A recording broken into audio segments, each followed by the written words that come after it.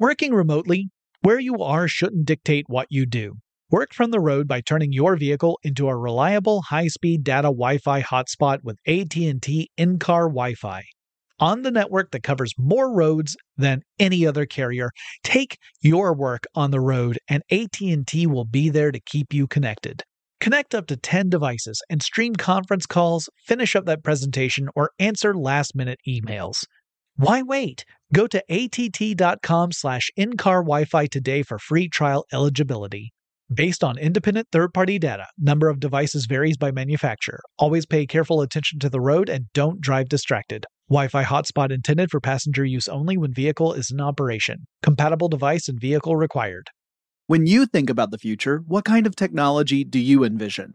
Whatever the future holds, artificial intelligence will undoubtedly be at the heart of it all. Join Graham Class as he hosts Season 2 of Technically Speaking, an Intel podcast, and hear from the minds transforming healthcare, retail, entertainment, personal computing, and more with the help of AI. Tune in every other Tuesday and explore the latest technology that's changing our world today and creating a more accessible tomorrow. Listen to Technically Speaking, an Intel podcast on the iHeartRadio app, Apple Podcasts, or wherever you get your podcasts.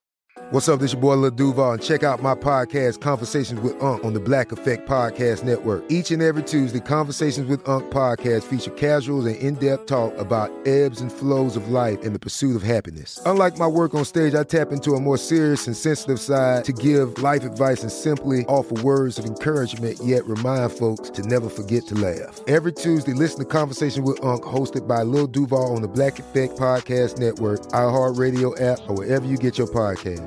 Presented by AT&T. Connecting changes everything. Open a limited-time 11-month certificate at Kemba Financial Credit Union. At 5.25% APY, it's more than triple the national average, plus it's a safe and secure way to grow your money. Visit your local branch or kemba.org/cd for details. Offer expires May 31st, 2024. APY equals annual percentage yield. Restrictions apply. $500 minimum and $250,000 maximum deposit. Advantage status required. Comparison based on bank rate average. Federally insured by NCUA.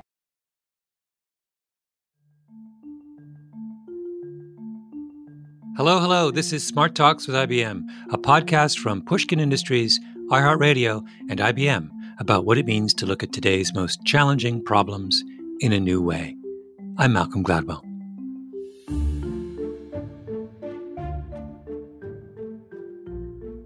For our final episode of 2021, I bring you an ode to the holiday shopping season.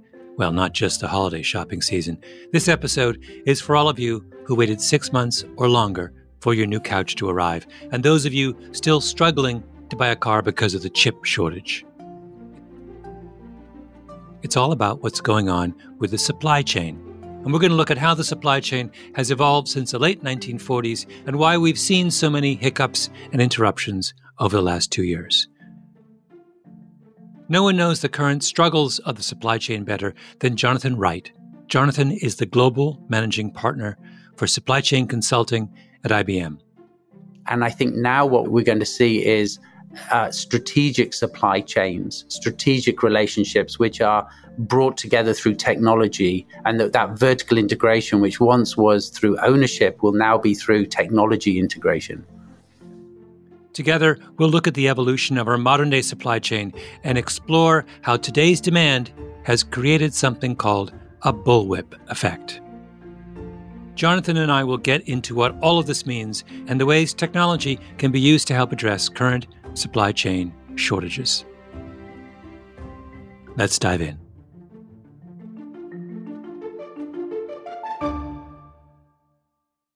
Hi, Jonathan. It's a pleasure to meet you. It's a big moment for me, Malcolm. It's an honor, and it's great to be spending some time chatting to you about supply chain. Yeah. So we have chosen a topic that is very much of the moment. I am dying for you to explain just what is going on right now. So I feel like you're one of the few people who could actually tell me the big picture. Well, I hope we can break that down and get into some detail. But it's certainly an exciting time to be working in supply chain. There's so much going on, and we've got to unpack some issues to get to the root cause, I think. Yeah. Well, let's start with 3 years ago, no one like me ever thought about or worried about the state of the supply chain. Now people like me do. We hear it all the time. Tell me what has happened in the last, say, 2 years to drive this disruption. Well, again, I often say to people, it's like, welcome to 2030. Literally, we've accelerated the kind of thoughts and the innovation around supply chain by 10 years. And the pandemic has driven that for sure. Necessity is the driver of invention or innovation in this case. And you can't avoid that COVID period because it really did challenge, it put a shock into the supply chain, a shock on the supply side when Wuhan went into lockdown, and then a shock on the demand side when people started buying fundamentally different things than they had been doing. And I think, that's probably the biggest shock to the supply chain since the war, in reality, is the supply chain system, right, that has been disrupted.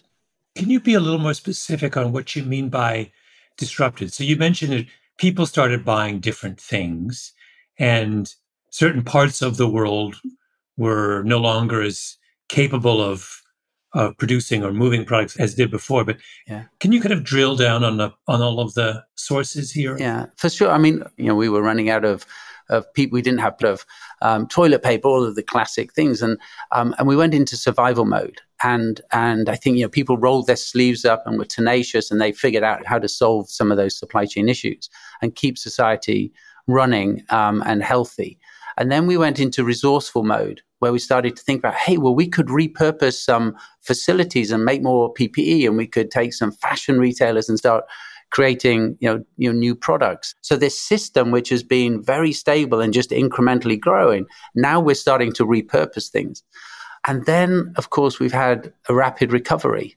The world has started moving faster and coming back. And that recovery has put demand onto the supply chain at a time where the supply base is not robust, right? Because people are still in flex. And so, really, we're in a situation where we've got this very complex supply chain, which is started to be out of balance, and it's going to take some work to get it rebalanced, really. That was my next question. In doing this series with IBM, one of the things that I've consistently been surprised about is the things IBM now thinks about that I wouldn't have thought they thought about. 10 years ago, did IBM have people who thought about supply chain management? We have always kind of worked in supply chain. We have our own supply chain.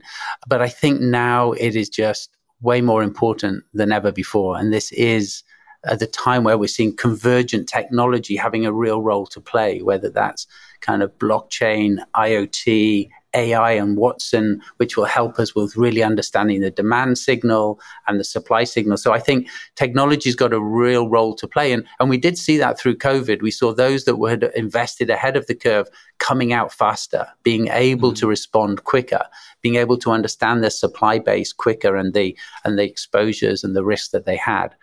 So I do think, this is a bit of a golden age that we're facing now. At what point do we come to conceive of supply chain management and supply chain problems as explicitly technological and data problems, as opposed to what you were talking about earlier, relationships, practical kind of bricks and mortar kind of questions? When does this transition to this notion of it's just another complicated data problem? Yeah. When I sort of said, welcome to 2030, that was a bit of the point. I think this has been a huge acceleration, a huge jump forward, and the interest now of corporations to invest in technology to solve some of these problems. If you go back to the early supply chains, we had vertical integration, right? Where companies, Ford Rouge, they had on site, they made their own steel. They had the whole integrated supply chain. And that's the way that they built trust and collaboration and security into the supply chains. And I think now what we're going to see is strategic supply chains, strategic relationships, which are brought together through technology. And that vertical integration, which once was through ownership, will now be through technology integration. Mm-hmm. A couple of questions. This is super interesting. When you said, welcome to 2030, did you mean that we are doing things because of this crisis in supply chain today that we might not have otherwise done until 2030? 100%. It's exactly what I'm saying. Exactly. Give me an example, a really concrete example. One of my clients was saying it would take them maybe a month to onboard a supplier. Like if I've got a new supplier, by the time I've worked with them, I've done due diligence, I've figured out their systems and my systems, I've integrated them, maybe it takes a month or longer, could take even 3 months. And through the pandemic, there was this necessity to bring in a supplier straight away. And guess what? If you really break down some of those orthodoxies of the past and some of those practices and you ask why, you can do it in 3 days, right? Straight away. Wow. And you can figure out with some technology and with some new processes, you can do that in 3 days because of that necessity is driving that innovation in the process. On the demand side, basically supply chains have always grown up thinking about what happened yesterday, last week, last month, last year will happen next month, next week, right? And now what we see is that's not the case. The last 2 years are not a good proxy for what's going to happen in the next 2 years. We've got to really start thinking about what are the drivers that impact demand. The drivers could be, are people working from home or not? Have I got another spike happening? Are schools open? Where are we? Maybe even hospitalizations in people movement, weather, all of these different aspects come into play to really understand at a zip code level, at a SKU level, at a product level, what is the demand? And so now we can use AI and analyze the data, refine the data that we have from new sources, not just from within my four walls of what did I sell yesterday, last month, last quarter. I can now start thinking about all the external data. I can look at social media. I can look at data from the state and from local authorities and use that to actually inform what's happening on the ground and what people's behaviors are and what will that mean for demand. Those kinds of much more sophisticated forecasting models, 3 years ago, we could have built them, but we didn't see the need. Correct. And what you're saying is all of a sudden we now see the need and so we're building. The capability was there, but not the motivation. Is that what you're saying? Yeah, absolutely. When you invest in technology, you want to make sure that there's a return on that investment, right? That you can actually drive real value. And pre-pandemic, from a forecasting perspective, it was less important. Let's go back to 2 years ago as a for example, or 3 years ago, what have you. How many people would have had a deep map of their supply chain back then? Very few. 90% of the Fortune, the top 200, did not have the picture and the map that they needed. And what percentage now have the picture, the map they needed? I say it's a good question. I don't know. Certainly all of the clients that I work with, is a top priority for them, particularly now as many of them have got exposures to semiconductors and the like. So they're now having to go at much more detailed analysis of their supply chain. So I think they've really had to, kind of up the game. Your phone must have been ringing off the hook for the last 2 years. Am I right? I mean, how crazy has your life been? I mean, I'm fortunate that I work in supply chain, and this has absolutely the most exciting time to work in supply chain. And whether it's supporting clients with vaccine distribution and working through the issues of transparency and making sure that we understand how to do that, through to just supply issues and helping clients navigate this volatile period. Certainly, one of the positives that I think will come out of this is more interest in supply chain, and therefore us being able to attract new talent. Because one thing that we have got to do to solve these complex issues is have diverse talent. And I personally believe that when we bring in more diverse talent, cognitive, ethnic, gender diversity, we're much better able to solve for the world's most complex issues. And we'll see a much richer ability to solve for the future. How long does it take to build one of these maps? Let's say I come to you, I'm Fortune 500. For one reason or another, though, I have simply neglected I have the most kind of plain vanilla supply chain map, and I'm freaking out, and I call you up and I say, I want to go gold standard as fast as possible. I'm a company with sales of, I don't know, $50 billion. Yeah. Okay. Let's assume complex, international, like not an easy case. Yeah. Tell me how long, tell me how many people would work on this problem. Tell me how you would start to solve the problem. It's actually, it's a bit of a trick question, right? Because it's a lot easier than you think. And the reason it's a lot easier than you think is because many of the suppliers out there are already supplying other companies who already have mapped their supply chain. So we work with platform companies that are able to accelerate this journey towards critical risk modeling. We map the tier one suppliers, we prioritize the supply base, and in weeks, we're able to get onboarded companies a view, an 80-20 view of their deep supply chain. That's 80% of their key suppliers in their supply chain. And people are willing to share that kind of data? Yes, absolutely. I mean, that's the business model for these platform providers. We partner with them. They make sure that we have the visibility, and that visibility is permissioned and restricted. And we use that in our own supply chain, and it's an incredibly powerful tool for getting into the deep supply chain. And then over time, we can continue to build out and the richness of that data and the modeling.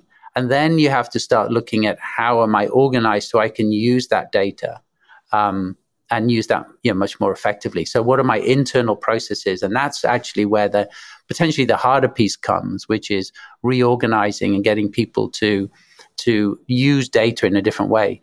I have a view that we should all have a virtual assistant by the side of our desks. In the same way that you have a virtual assistant at home, we should all have one in the supply chain. We can interact with natural language, and we can ask Watson, hey, tell me what happens if there's an issue at Malaysia Airport. What of my suppliers are going to be affected?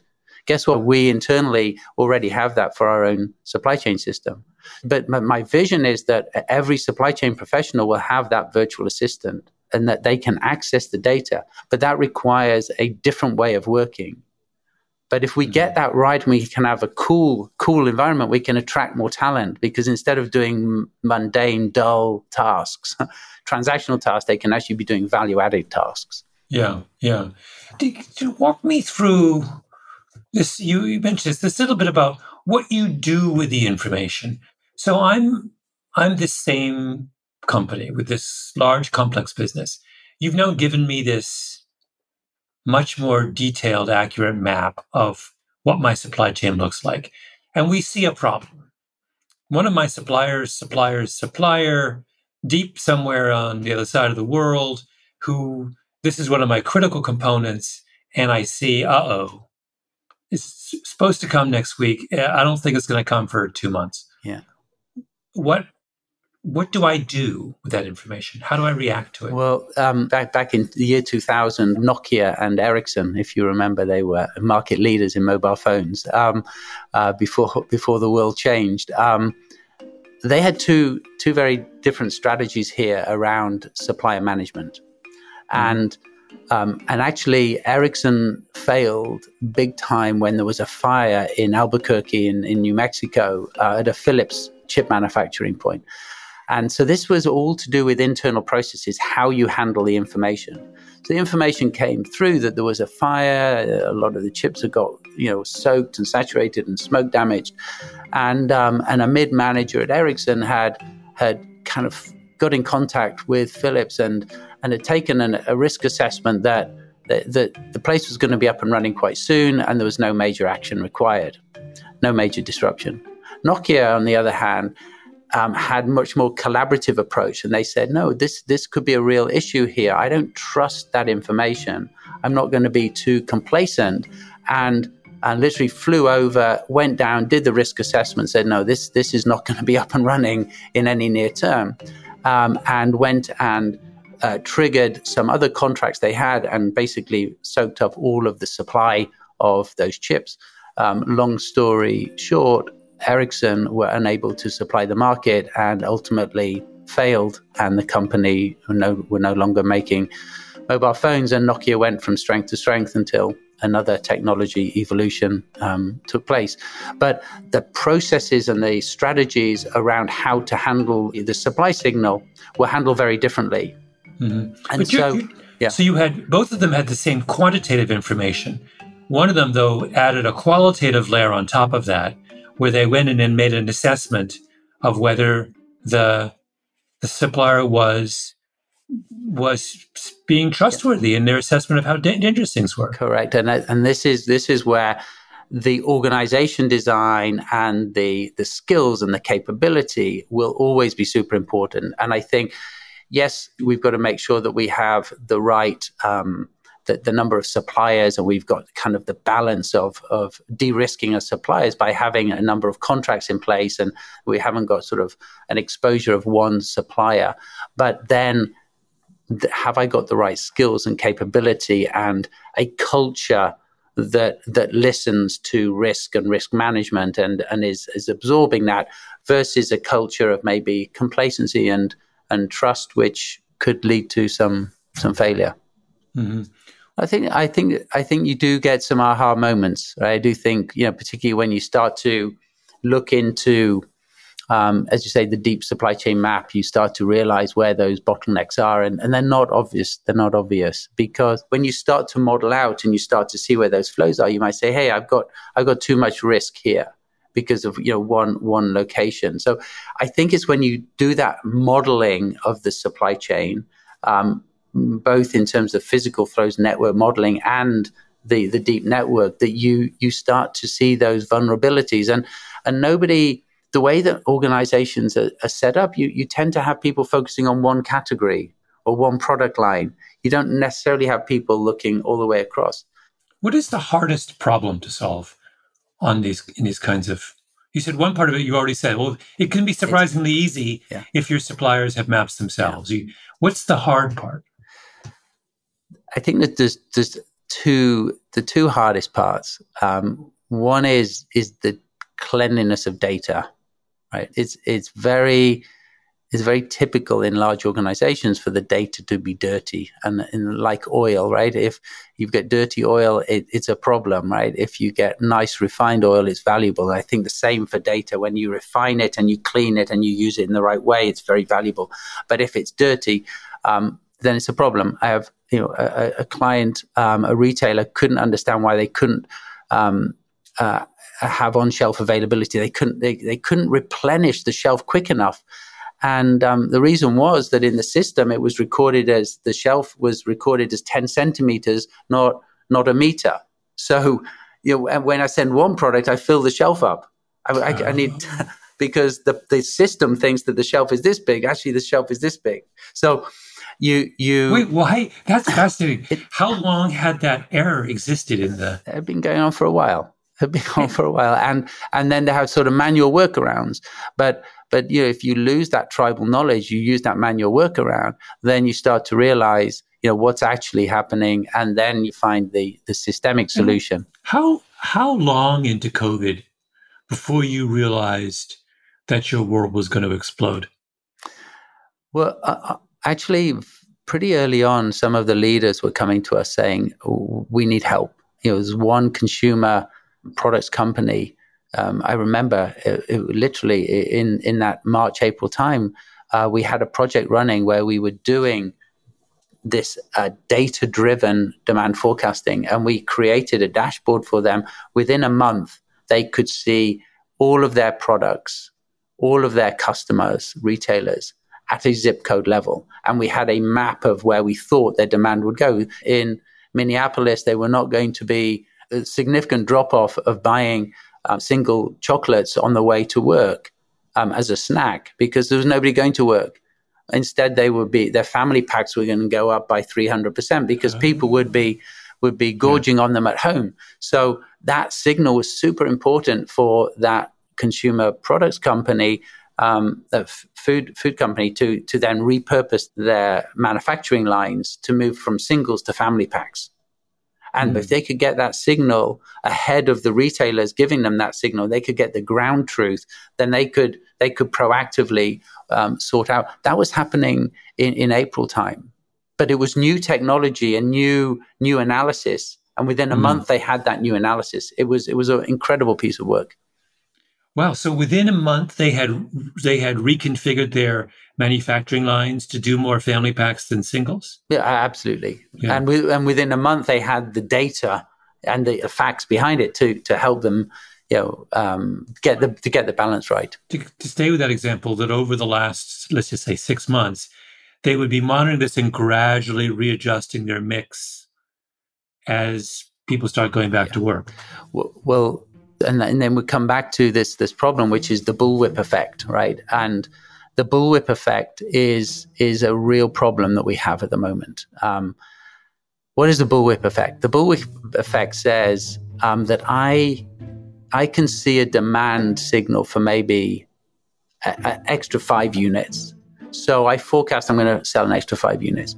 But my distributor says, they're going to sell an extra 5 units, but they typically get it wrong. So I'm going to say an extra 10 units. So they put that back onto their supply and say, hey, this company's now gone an extra 10 units. They say, we'll make that 20. And then their supplier says, they typically, I don't want to go short here, so we'll make it 50. So before you know it, my 5 units of demand further down the supply chain is 50 units. Now, this happens where you have a lack of trust in the demand signal. Right? Because if you don't really trust that demand signal, you always inflate it a little bit.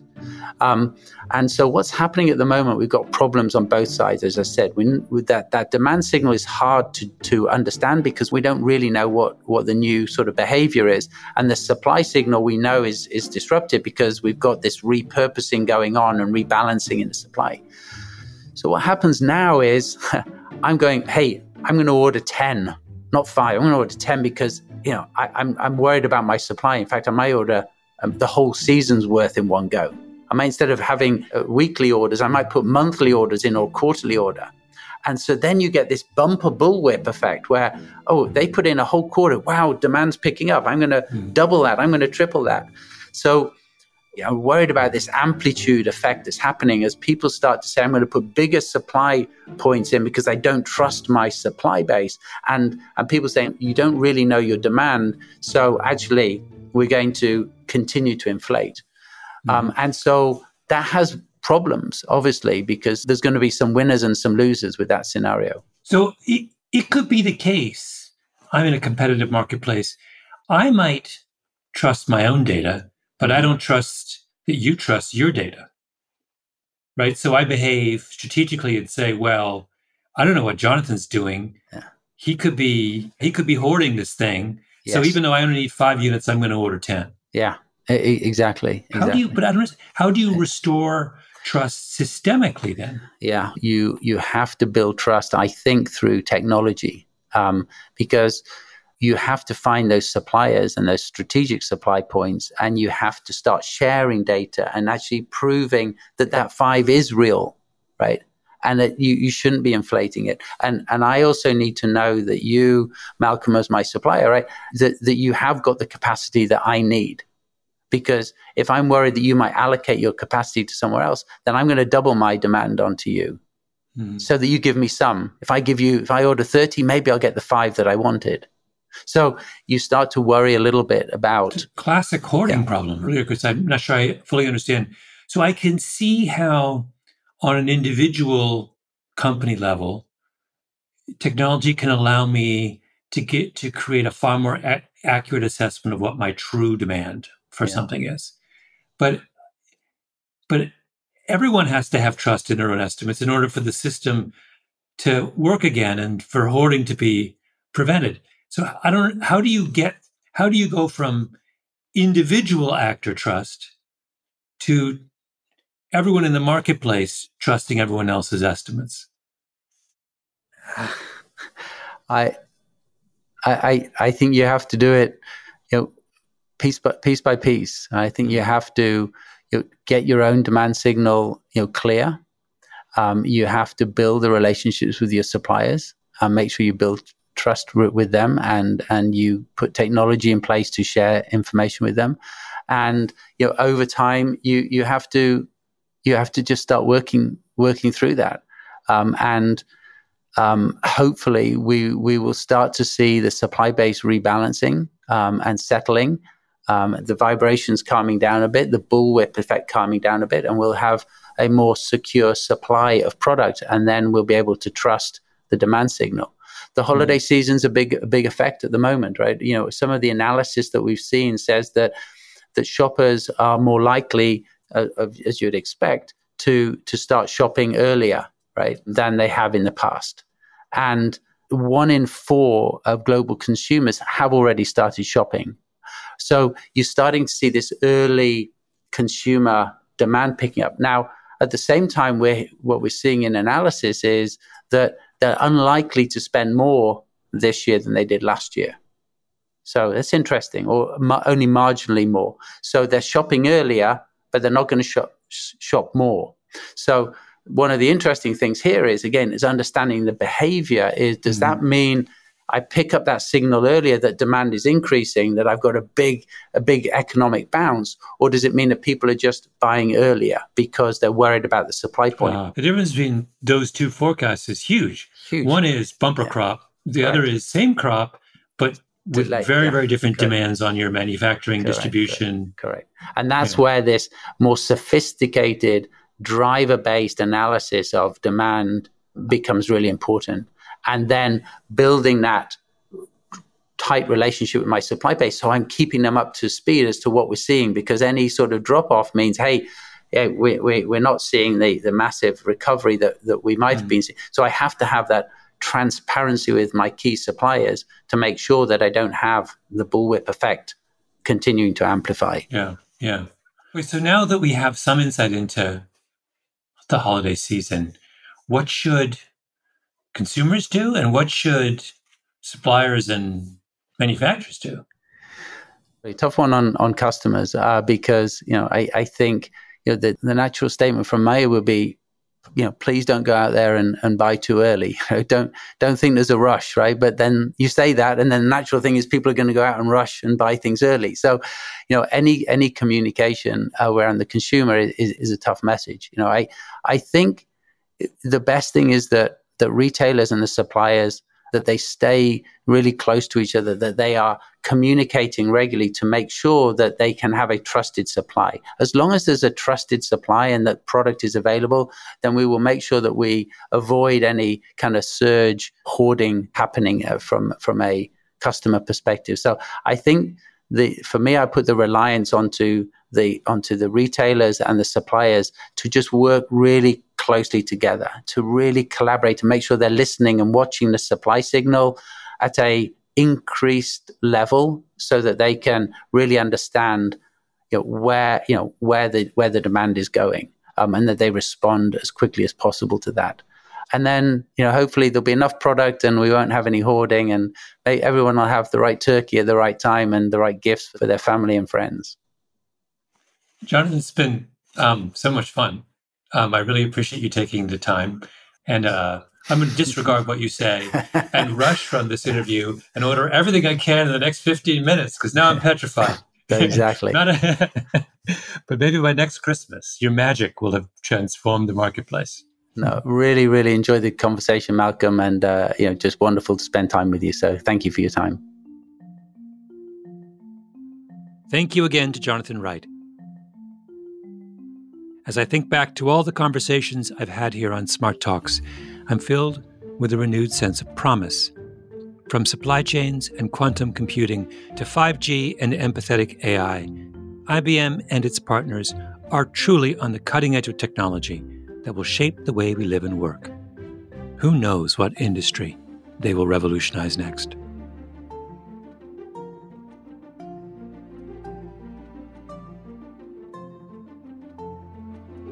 Smart Talks with IBM is produced by Emily Rostak and Molly Sosha, with Carly Migliori and Catherine Girardeau. Edited by Karen Shakurji, engineering by Martine Gonzalez and Una Morera.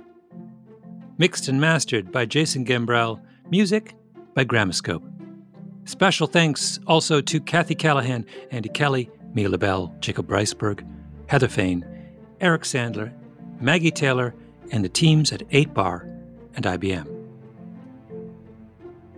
Smart Talks with IBM is a production of Pushkin Industries and iHeartRadio. This is a paid advertisement from IBM. You can find more episodes at ibm.com/smarttalks. You'll find more Pushkin podcasts on the iHeartRadio app, Apple Podcasts, or wherever you like to listen. I'm Malcolm Gladwell. See you next time.